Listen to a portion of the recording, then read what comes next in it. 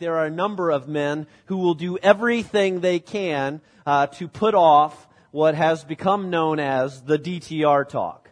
They'll run from it. They'll avoid it altogether. They'll pretend like they're not listening. They will even go as far as to terminate the relationship to avoid having to have the DTR talk, especially if they feel like it's imminent. DTR, what does it stand for?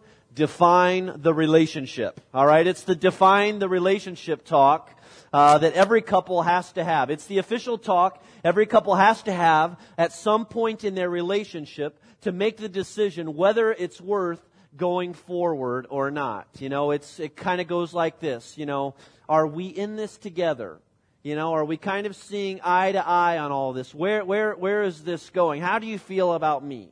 Do you want to spend the rest of your life with me or not? Do you love me? It's the talk where the couple, they sit down together and decide if there's something here. You know, are you moving from casual to commitment? It's the talk where you decide if it's just more than physical attraction.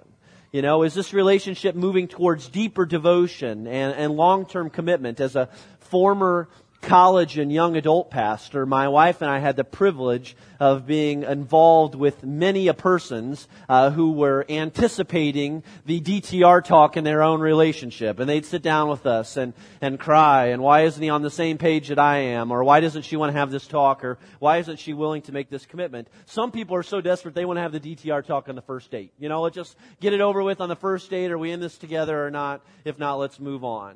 You know, but here's the thing. How you feel about having the DTR talk has a lot to do with how you feel about the relationship. I mean, it really does. I mean, if you love the person, then the talk really can't happen soon enough. I mean, you're all about it. Let's do this. Let's get this over. And if you're not committed, then you probably get a little anxious, a little nervous about having the talk whatsoever. In fact, it might take you to the point where you might get a little short on breath, maybe even break out in hives once in a while, or kind of enter into this fight or flight response if it comes up. Your willingness to have the conversation all depends on how you feel about the person you are in relationship with. Well, this morning, I want to encourage you, some of you, to think about having the DTR talk in your life. Not with me, and we're not turning this into a relationship series where I'm asking you to have this talk with your spouse or your boyfriend or whatever. I just think that it's time for some of you to have that talk with Christ and to really make a decision about where you are or want to be in your relationship with Him. Now, I get the fact that for some of you, this is kind of like a first date experience. You know, you're new to all this, you're new to Genesis, you're new to this whole talk about a relationship with Jesus. And so to kind of do this, I'll have this talk on the first date, it's a little awkward. And so if you're here and if that's you, you kind of get the week off. All right, you can just kind of kick back and take it all in and listen and do with as you choose. But most of us in this room need to have a DTR talk. When it comes to our relationship with Christ, you need to define the importance and the role of your relationship with Jesus and what it means for you. And for many of you, I know you're ready. I mean, you can't wait to have this talk. I mean, you've been waiting for this talk for a long time and you're ready to move to the next level in your relationship with Jesus Christ. And you don't want convenient, you don't want half-hearted commitment, you don't want casual, you want more of God in your life. And so you're ready to have this talk. But still, I think there are others of you, and you're not really ready to have this talk. You're not really ready to have this conversation. I mean, you like the setup the way you have it right now, and you're all about Jesus, and you're into that, and He's a great guy and all, and you like the church, and it's something that you do on Sundays, and you like what you've got going on, and you like knowing that you're headed to heaven. But the thought of stepping back and taking a moment to honestly evaluate where you are with your relationship with Jesus Christ right now is a little frightening. It makes you a little nervous. But I want to ask you this morning as we get started, where do you stand right now in your relationship with Jesus Christ? And please don't lie to yourself. And please don't try and lie to God because He knows. But where are you? Where on the priority chart does your relationship with Jesus come into play? Because here's what I want you to see this morning. It's a brutal truth, but it's the truth. That God is not interested in half-hearted commitment. In fact, it drives him crazy. In Isaiah chapter 29, verse 13, the Lord says, and He's speaking to His children, His people here, He says, "These people, they come near to me with their mouth and honor me with their lips, but their hearts are far from me." They come near to me with their mouth, but their heart is really not in it. I mean, have you ever been in a relationship with someone where your heart wasn't in it, and her heart was? Or his heart was. I mean, have you ever been in that place? It's not a good place to be. It's kind of an uncomfortable, awkward situation. And if you're like me, in those moments, you don't want to have the DTR talk. You know, you don't want to face that brutal truth. But continuing in the relationship isn't fair to either person. I mean, it's not fair at all. And God shows us here in Isaiah that this is kind of a 1 foot in, 1 foot out relationship. And it kind of drives him crazy. This middle-of-the-road, half-hearted commitment drives him crazy. It drives him insane. And while these words were first spoken here in Isaiah over 2,500 years ago, I wonder if they are the same kinds of words that God would choose to describe to most Christians today. Half-hearted. You know, acknowledge me with their mouths, acknowledge me with their lips, but their hearts are far from me. I mean, would God describe us in this way? We're calling it practical atheism. If you're taking notes and you want to write down this definition, it's simply this. It's saying, you know what, I believe in God, but it's living as if He doesn't exist. I mean, I believe in God, I go to church, I'm all about it, I've got my ticket to heaven, but it's living as if, you know, He doesn't exist. We call it practical atheism. Last week I mentioned a recent Gallup poll that reported that 94% of people today in the United States of America claim some sort of faith or belief in God. 94% of people claim some sort of faith or belief in God. You know, but I can't help ask the question, how many lives are transformed today because of this? You know, how many people love differently? How many of that 94% are more hopeful about tomorrow, or being changed every single day by the love of Jesus Christ because of their belief in God? I think if we were to take a look at those numbers in light of the 94%, I think it'd be pretty discouraging. From God's perspective, devastating. Devastating when it comes to followers of Jesus and how we live and how we're changed. It's practical atheism. And last week we talked about the reality that many people believe in God. You know, even just as this poll suggests. And it's just a poll, I know. But how many live differently because of that? We talked about this belief in God, but our lack of fear of Him, that we don't really fear God. I don't believe we give Him the respect that He deserves, that He requires of us. And if you missed the message, I want to encourage you to check it out, and you can get a CD or you can go to our website and check out that message. But today I want to talk about the danger of believing in God, but coming to this place where we don't want to go overboard with it.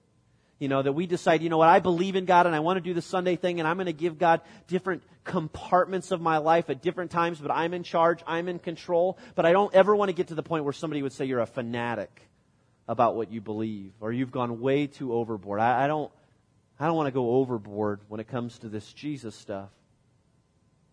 And it's not that you want out of the relationship. It's just kind of that you've come to this place where you're okay with the way that things are. And I think it's time for the DTR to happen. And so I want to show you an example by going to Scripture, by going to the Word of God, of God's impression of half-hearted believers, half-hearted followers, and maybe some encouragement that we can take from this. So if you've got your Bibles, turn to the book of Revelation. Go to the very last book of the Bible, to Revelation chapter 3. And some of you are already shaken because you're like, wow, we're pulling out the big guns today.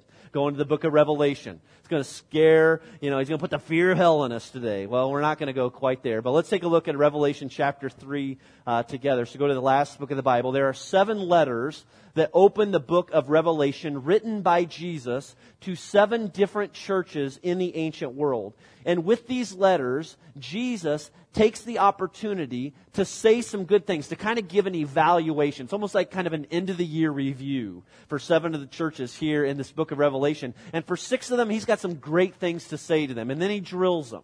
He's going to open up with some encouragement. Hey, here's what you're doing a good job in. But then he drills them with some words. This church that we're going to look at, this letter to the church of Laodicea, this community in Asia Minor, he's got nothing good to say. He's just going to get to the heart of the point with them. And so I want to take a look at a few of these words that he shared with this church in Laodicea. But before we see these words, let me kind of give you a little bit of a background about this city and this church to better contextualize for you what Jesus is going to say to them. Laodicea was a wealthy city located in Asia Minor, which is modern-day Turkey. All right, and it was this wealthy city. They were known for being this commercial center with a great banking industry and a textile industry and a famous medical college. Well, 35 years before these words were spoken through Jesus to John and copied down on paper, there was this great earthquake around the year AD 60 that took place in Laodicea. And it was a massive earthquake. It was a devastating earthquake, and everything was destroyed.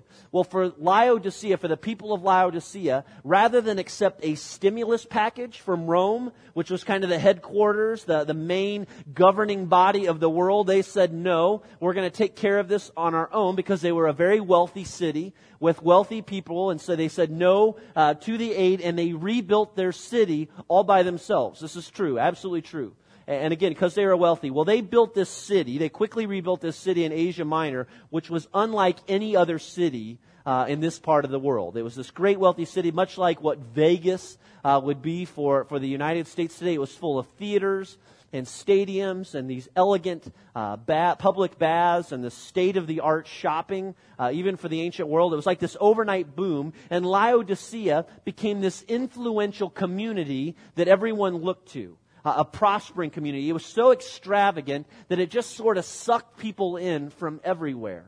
It sucked people in because of its lure and its culture. I mean, just so many things to enjoy, so much abundance, everything you would need right there in the city. Well, there was a church in Laodicea, a church that historically was known for doing some good things, but the people of the church got sucked into all of it that was happening around them as well, in this culture. And once known for their great faith and their great work, the church in Laodicea got lost in all of the things and all of the stuff of this worldly city.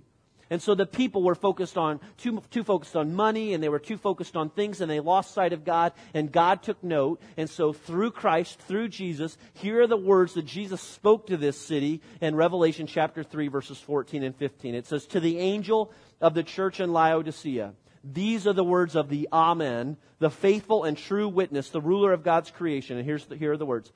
"I know your deeds," Jesus says to these people, to this church in Laodicea, "that you are neither cold nor hot." And then Jesus says, "I wish you were one or the other." I know your deeds. I just wish that you were either cold or hot. You're neither one. And hey, what's going on with the two of us anyways? Jesus says, I mean, are you into this relationship as much as I am? Do you want to spend the rest of your life with me or not? I mean, just choose. And Jesus is not so much talking about their beliefs and what they believed here, but He's just saying, hey, I want to see what you believe too. You know, I want to see it in your acts. I want to see the way that it changes your life and the way that you change how you live. I don't want you to just be in the world. You know, I mean, I want you to be in the world. I don't want you to be of the world. I don't want you to be consumed by all of this. I want you to be salt and light. I mean, you talk a lot of talk, but I'm not seeing much visible evidence. You're not hot. You're not cold. And as Christians, we've taken this verse out of context. We've kind of changed the meaning of it a little bit to describe some different things about Christianity. But I want to get to the heart of what Jesus was really meant here by this hot and cold terminology, because it's pretty interesting language. And in order to understand what He's referring to, you kind of have to understand the geography of Laodicea. Because here's the thing. Again, Laodicea was this wealthy city, but get this, they had a hard time getting water into the city. It was one of the challenges of the city of Laodicea. And apparently there were no natural water sources in Laodicea, but thanks to the architecture in the Roman world, Laodicea was able to pipe in water from at least 2 different locations nearby through these manufactured water aqueducts. History says that they received water from 2 different cities. We've got a map here to kind of show you. If you look in the center, and maybe a little off to the left, you see the city of Laodicea. There were 2 cities where Laodicea received their water from, that we believe. One is Hierapolis, and the other is Colossus. And here's the interesting thing about that. The water came in through these pipes from the city of Hierapolis. Both towns were about 10 miles away. Hierapolis was known for, and I'm not sure how to say the word, so I'm going to probably say it different every time. But Hierapolis was known for its hot mineral springs. This is what they were known for. and the water was used for medicinal purposes. People would come from all over, people with injuries or just these ongoing chronic illnesses, to bathe in the hot water. It was comforting and even provided healing. And so this was one of the purposes of the water in Hierapolis, and everyone knew that. It was what they were known for. But unfortunately for Laodicea, by the time the water was piped from up to 10 miles away from Hierapolis, guess what happened? The hot water became lukewarm. I mean, it wasn't as useful as it was to those in Hierapolis. Well, they also received water from Colossus. Our book of Colossians was written to the church in Colossus. Well, Colossus was known for its cold water. Due to the nearby mountains, the snow melt from the mountains provided these cold, refreshing water, and hot days or whatever. But guess what happened? By the time that water flowed to the city of Laodicea, the cold water warmed up. It became lukewarm. And as you can imagine, it wasn't as useful.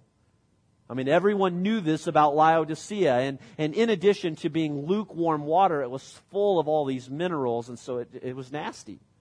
And historical records indicate that Laodicea had a bad reputation when it came to their water source because it was nasty water. And so you've got this great, extravagant city, and they've got this water problem that everybody knows about. Pretty frustrating. And Jesus, He knew this, and He called the church in Laodicea. He just kind of went to the center of all and said, you know what, you're lukewarm people. Your church is lukewarm. Who enjoys you? You know how disappointing lukewarm water is. You get up in the morning on a cold morning. You're getting ready for work, and you're ready to jump in and take a hot shower, only to find that your kids have used up all the hot water. And so it's a lukewarm shower. There's nothing more, discouraging about that. Or you're sitting at work and you've got your mug full of coffee and you've got it fixed to just the way that you like it, and you go to take a drink and you didn't realize how long it's been, and it's kind of lukewarm. It doesn't taste as good as it does when it's hot. Or you're outside working, or you're working out or something, and you've got this water bottle of cold, refreshing water, and you didn't realize that you left it in the sun. And so by the time you go to grab it and take a drink of it, that cold, refreshing water has turned somewhat lukewarm, and it's not as refreshing as it was. It doesn't taste right. And look what Jesus said about the people of the church of Laodicea in verse 16. He says, "So because you are lukewarm, neither hot nor cold, I am about to spit you out of my mouth." Jesus says, I'm about to spit you out of my mouth. You are neither hot nor cold. You don't serve any purpose like Hierapolis or Colossus. And because of this, I'm going to do what? I'm going to spit you out of my mouth. The Greek word here is the word emeo. It means spit, spew, vomit, upchuck. Whatever word you want to choose, it's about as disgusting as you can make it. I mean, Jesus is literally saying there's no getting around it. You make me sick. Because you are half-hearted, because you're 1 foot in, because you're middle-of-the-road people, I want to spit you out of my mouth. I can't stomach you any longer.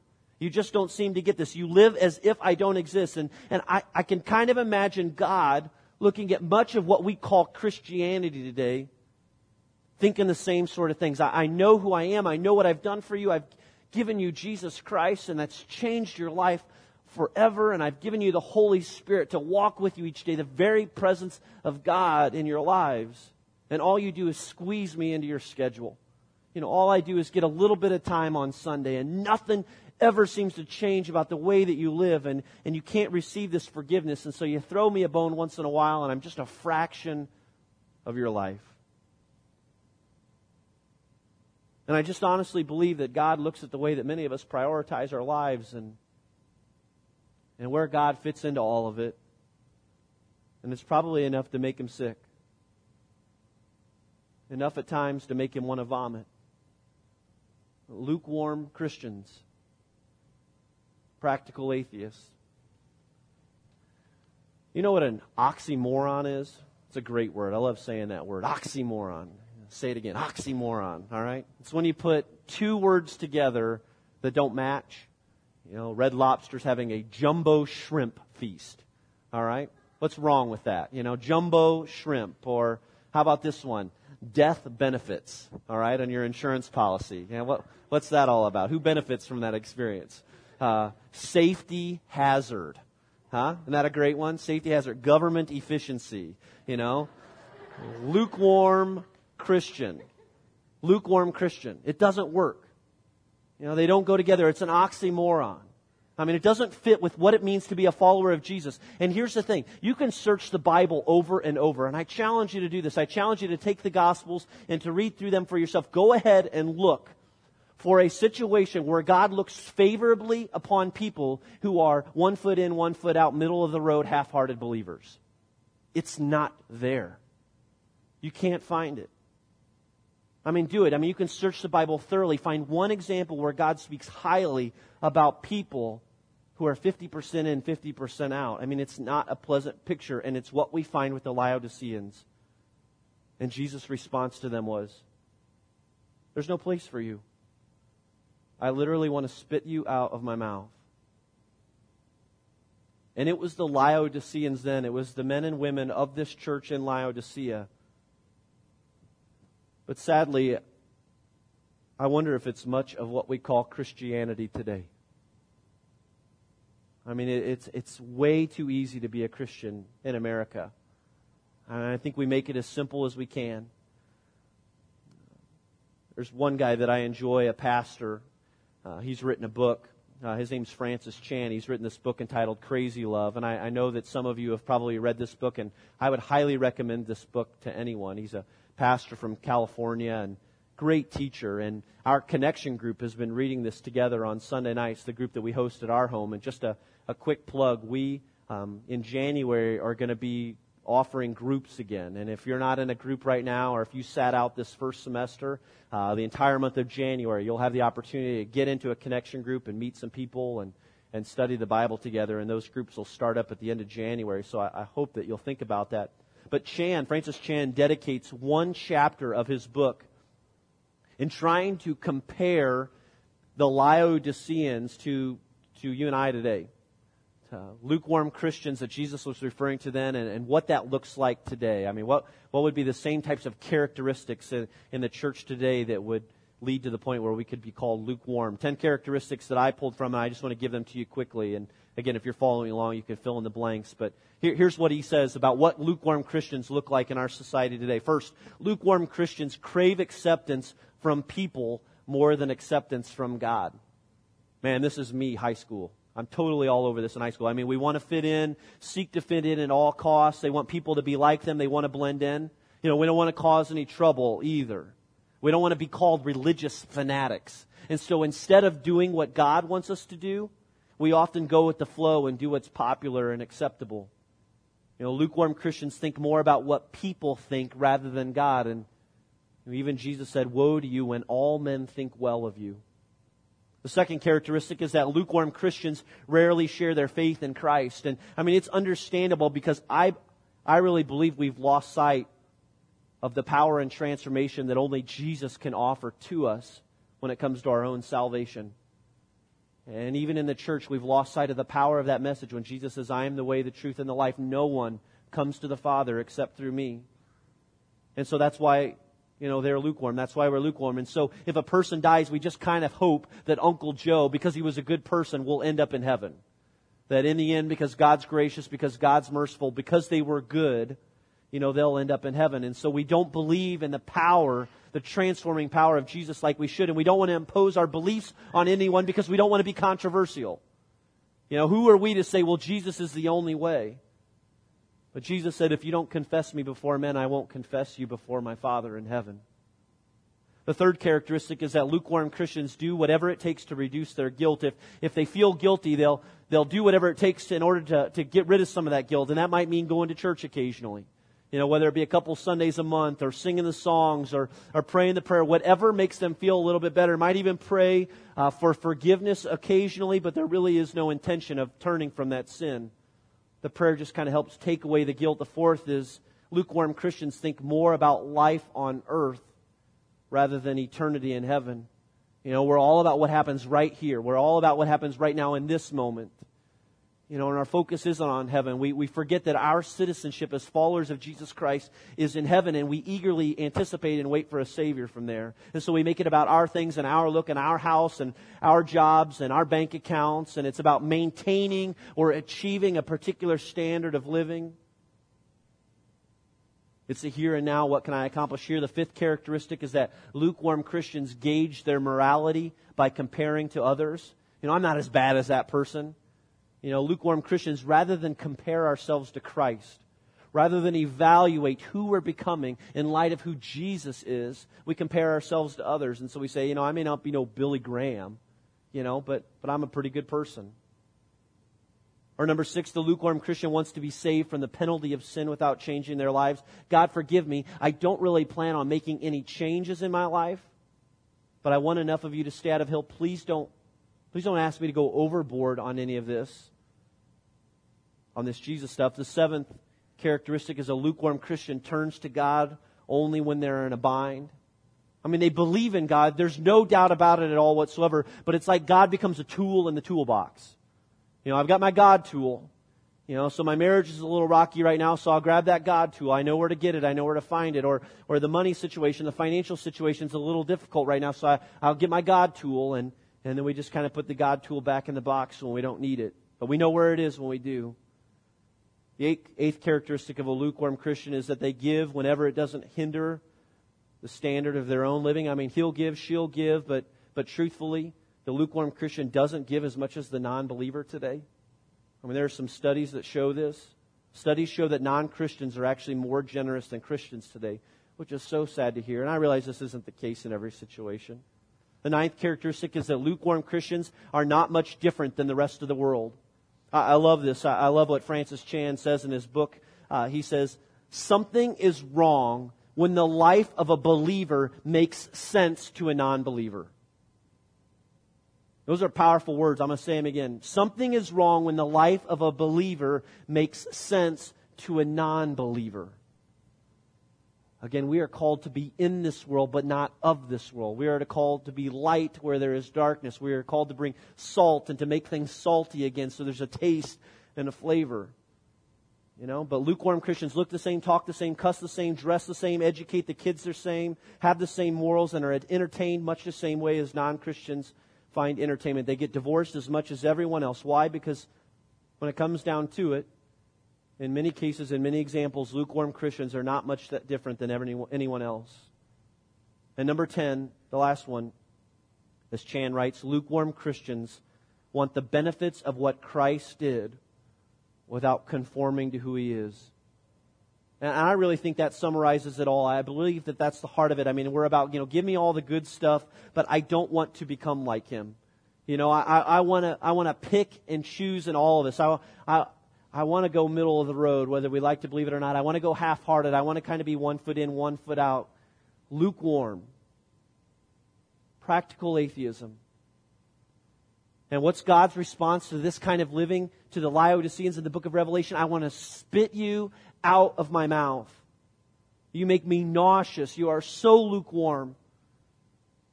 And I'll be honest, these are uncomfortable words for me, and it's frightening, and it's tough to talk like this or even to share these truths.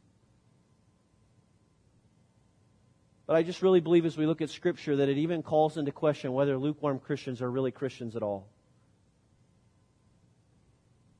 Because Jesus is inviting us into a relationship with Him. He wants to change us and transform us, not out of guilt, but by the motivation of His incredible, relentless, unending love for who we are. He wants to see that in us. C.S. Lewis had some great words. A great writer, great philosopher. He said, Christianity, if false, is of no importance, and if true, of infinite importance. The one thing it cannot be is moderately important. A tough words, tough message. And I realize that in 30 minutes, this is kind of a tough thing to throw on all of you. I've had the privilege of working through this over the last couple of weeks, and I look at my life, and the sad reality is, and the personal conviction for me is that I see too many areas of practical atheism and even lukewarmness in me. And it's pretty disgusting. And it's so easy for me to function as a full-time pastor and a part-time follower of Jesus Christ, to kind of clock in and clock out. And the thought of that is really working on me right now. This is the work that God's doing in me and the change that He's doing in me. And I think maybe some of you can relate because you know what it's like. You're a full-time mom. And you're a part-time follower of Jesus Christ right now. And those little rugrats, they've taken a toll on you over these years. But because of it, you realize, maybe you're realizing this morning, I'm kind of a part-time follower of Jesus right now. Or maybe you're a business owner and you've been very successful in your business or in your company that you work for, and you've made a name for yourself and you've done some great things, and you're a full-time, business employee or an owner. But you realize more and more that you're a part-time follower of Jesus Christ. You give everything you have to your job, to your company, to whatever it is that you're doing, but it's at a cost. And you're realizing that you're a part-time follower of Jesus, or you're a student, full-time student, whether it be high school or college student. And I can't think or imagine how difficult it must be for you today, because high school has changed a ton, even since I've been there. And the culture of college campuses, and I can't believe how difficult it is because, you get caught up into the mess of all the self-absorption and the narcissism today and the alcohol abuse and the sexual immorality and even this indoctrination of tolerance for anyone and for everything. And it doesn't call into question about how we should love, but it's got you trapped. And the next thing you know, you're a full-time student and you're a part-time follower of Jesus Christ. And so when I read about Laodicea and these people, I think about us. I think about me. The stadiums, the theaters, the malls. We have so much. We have everything that we could possibly need and more so. And it's so easy to serve God here. It's so comfortable. And we've made it really simple. And because it's so easy, because we have more than we could ever want, it's so easy to become lukewarm. But go to a place where if you confess to be a Christian, you get your head cut off, it changes everything. It changes your faith. It challenges you to take a stand for what you live for and what Jesus Christ has done in your life and His incredible love for you. Jesus' call to commitment is clear. He wants all or nothing. That's the brutal truth of Scripture. I don't know any way of saying it more clearly. He wants all or nothing from us. And the thought of a person calling himself a Christian without full devotion is absurd in God's eyes. The idea of non-fruit-bearing Christians is something we've made up in order to make Christianity easier. We want to follow our own course without having to do all the work. In Matthew chapter 16, verses 24 and 25, Jesus was inviting men and women to come follow Him, to give everything they had to follow Him. It's the same call today, verses 24. Then Jesus said to His disciples, "If anyone would come after me, he must deny himself and take up his cross and follow me. For whoever wants to save his life will lose it, but whoever loses his life for me will find it." I challenge you to take this verse and you pray this verse. All right, you read this verse for yourself and ask the Holy Spirit to speak into your heart and your life the power and the transformation and the sacrifice that Christ is calling us to with our lives. Do it. Good luck finding a loophole. There's no loophole in there. There's no place where, okay, there is this fanatic side of things, and then there's this, if you don't really want to get involved too much with it, side of things. There's one call that Christ gives to us, and that's to deny self. It's where we say, I can't be the center of my world any longer. That Christ has to be my center. It's Jesus at the center. And it's not just saying no to yourself. It's no longer acknowledging yourself. It's complete surrender. It's saying nothing else will satisfy me. Nothing else can fulfill me. Nothing else will bring me happiness. Is there such a thing as a lukewarm Christian? You answer that. That's a question for you to wrestle with this week. I've been wrestling with it too. Is there such a thing as a lukewarm Christian? Can these words go together? You tell me. It was about 8 months into our relationship when Jenny and I were dating that we had our DTR talk. Was I a senior? I think I had just graduated from college. And Jenny had one more year. She was working at a camp, a summer camp, a church camp in northern Indiana. And I went up to visit her one evening where she had some free time. And we hadn't planned the talk, but it was kind of imminent. I think we both knew it was coming. And so we, on this particular evening, as the sun was setting, we got into a canoe and actually canoed out onto this very quiet lake. And I took my guitar and sang to her a little bit. I'm just kidding, I didn't do that. So I played the clarinet, remember? And there's nothing romantic about that. In fact, I was trying to keep that a hidden secret.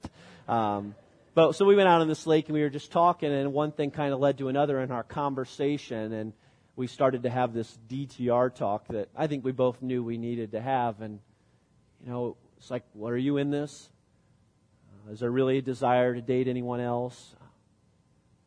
What do we think love is? Do you love me? And it wasn't the moment when we got engaged, but I think we were making the decision that, okay, this is more than just physical attraction or just hanging out together on the weekends. We see something together in the future. And 12 years later, I'm so thankful we had that conversation. And, 12 years ago, there's no way that I could have understood what that means even now, 12 years later.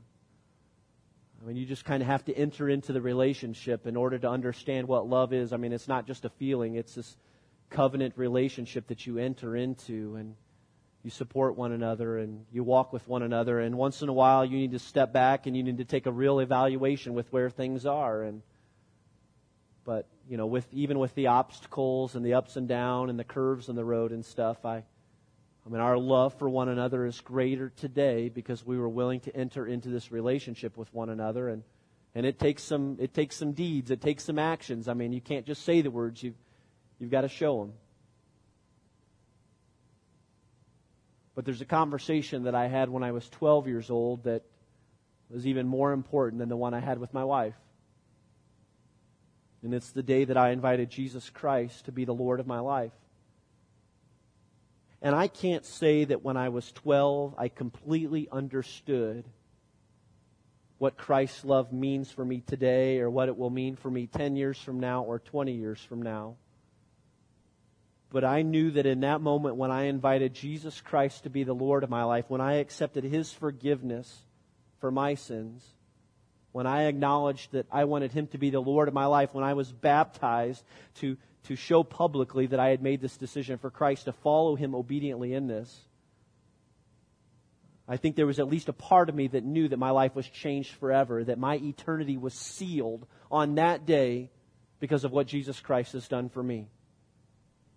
And sure, there have been some curves in the road, and sure, there have been some obstacles since, and sure, there have been some fruitful seasons and some fruitless seasons and some dry seasons in my relationship with Jesus. But what I learn and what I realize more and more every day is that it's about the relationship that's been made available to me. That God has a purpose for my life, that He loves me, that He cares for me, that He sent His Son Jesus for me. But He also wants to have a relationship with me. And that's what God wants from you too. And He sent His Son Jesus Christ for you to make that possible, that you can have a relationship with Him. And my motivation for you today, I don't want it to be a motivation of guilt. That you read all of these characteristics, that you read about this lukewarmness, that you see yourself in it and go, well, I'm guilty, so I guess I need to change the way that I live. That's not what God wants. He wants our motivation for change and transformation to come out of the realization that Jesus Christ has died for us, that His grace is sufficient, that His death does bring power, and that He's willing to change us and transform us. And so some of you need to have that talk with God again.